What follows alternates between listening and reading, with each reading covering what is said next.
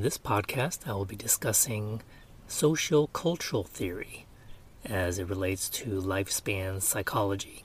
So this was a theory that was developed by Lev Vygotsky, and he was a psychologist from Russia, the former Soviet Union at the time. And his main idea really contrasts with Jean Piaget. And Piaget, if you recall, believes that as children growing into adults, our cognitive development, our ability to think logically and solve problems is more or less innate, that we grow through certain stages and then our mind opens up a new door, allowing us to see the world in a different way and to solve more complex problems. Now, the socio-cultural perspective from Vygotsky, if you think about the word socio-cultural, right, society, sociology, and culture, that has to do with our environment.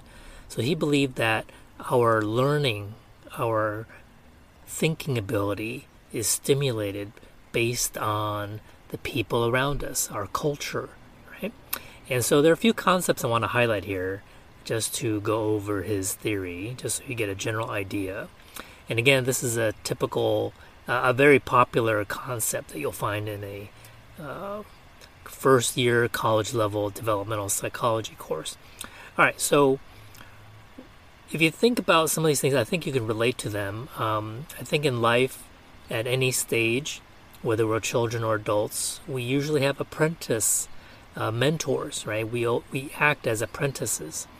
And oftentimes we can learn things on our own, but we hit a wall, right? We hit a limit as to how much we're able to develop a skill or gain knowledge of a certain subject on our own.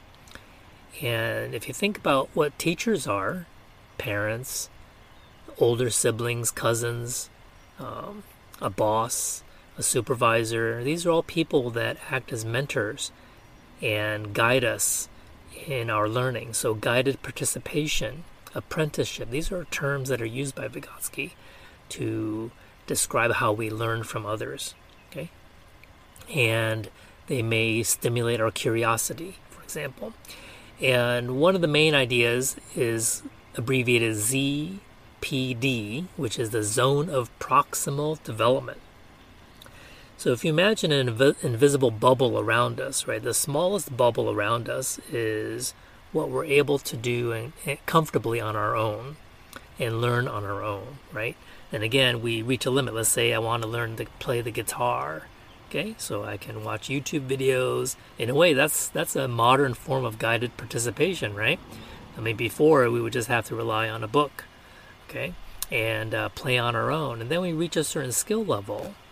And then this zone, this middle zone that Vygotsky describes, is where it's ideal for a teacher, a mentor, to guide us to improve our skill level. And then outside of that zone is a more expert level or higher level skills that we probably would not have been able to achieve just on our own. Okay, so think about any small skill as a child, as an adult, that we're learning, whether it's a professional skill or a hobby, sports or music, right? We go through these stages where we do stuff on our own, then we increase our skills through a mentor right in the zone of proximal development, okay? And then we're able to become more or less experts in that area and have a more increased mastery of those skills. And another term that's used by Vygotsky is called scaffolding. And if you think about what a scaffold is normally, is the support system outside a building when they're constructing it, right? So it's a support system that helps us, if we're the building, to develop and grow, okay? And so scaffolding is the support that a teacher gives us that helps us to increase our skills one step at a time, okay?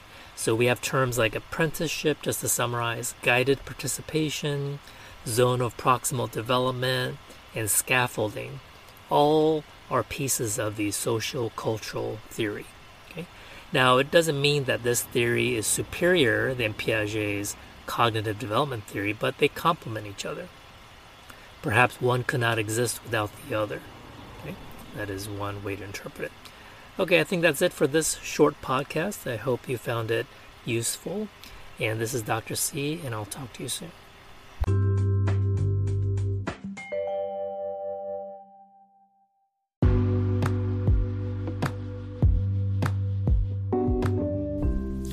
Hey there, thanks for listening to this podcast today. Can you do me a big favor?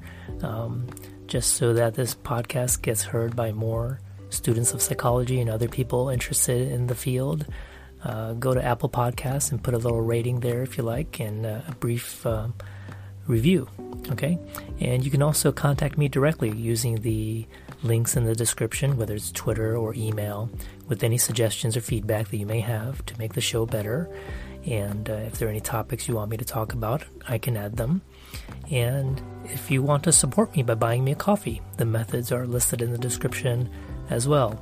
Again, thanks and have a great day.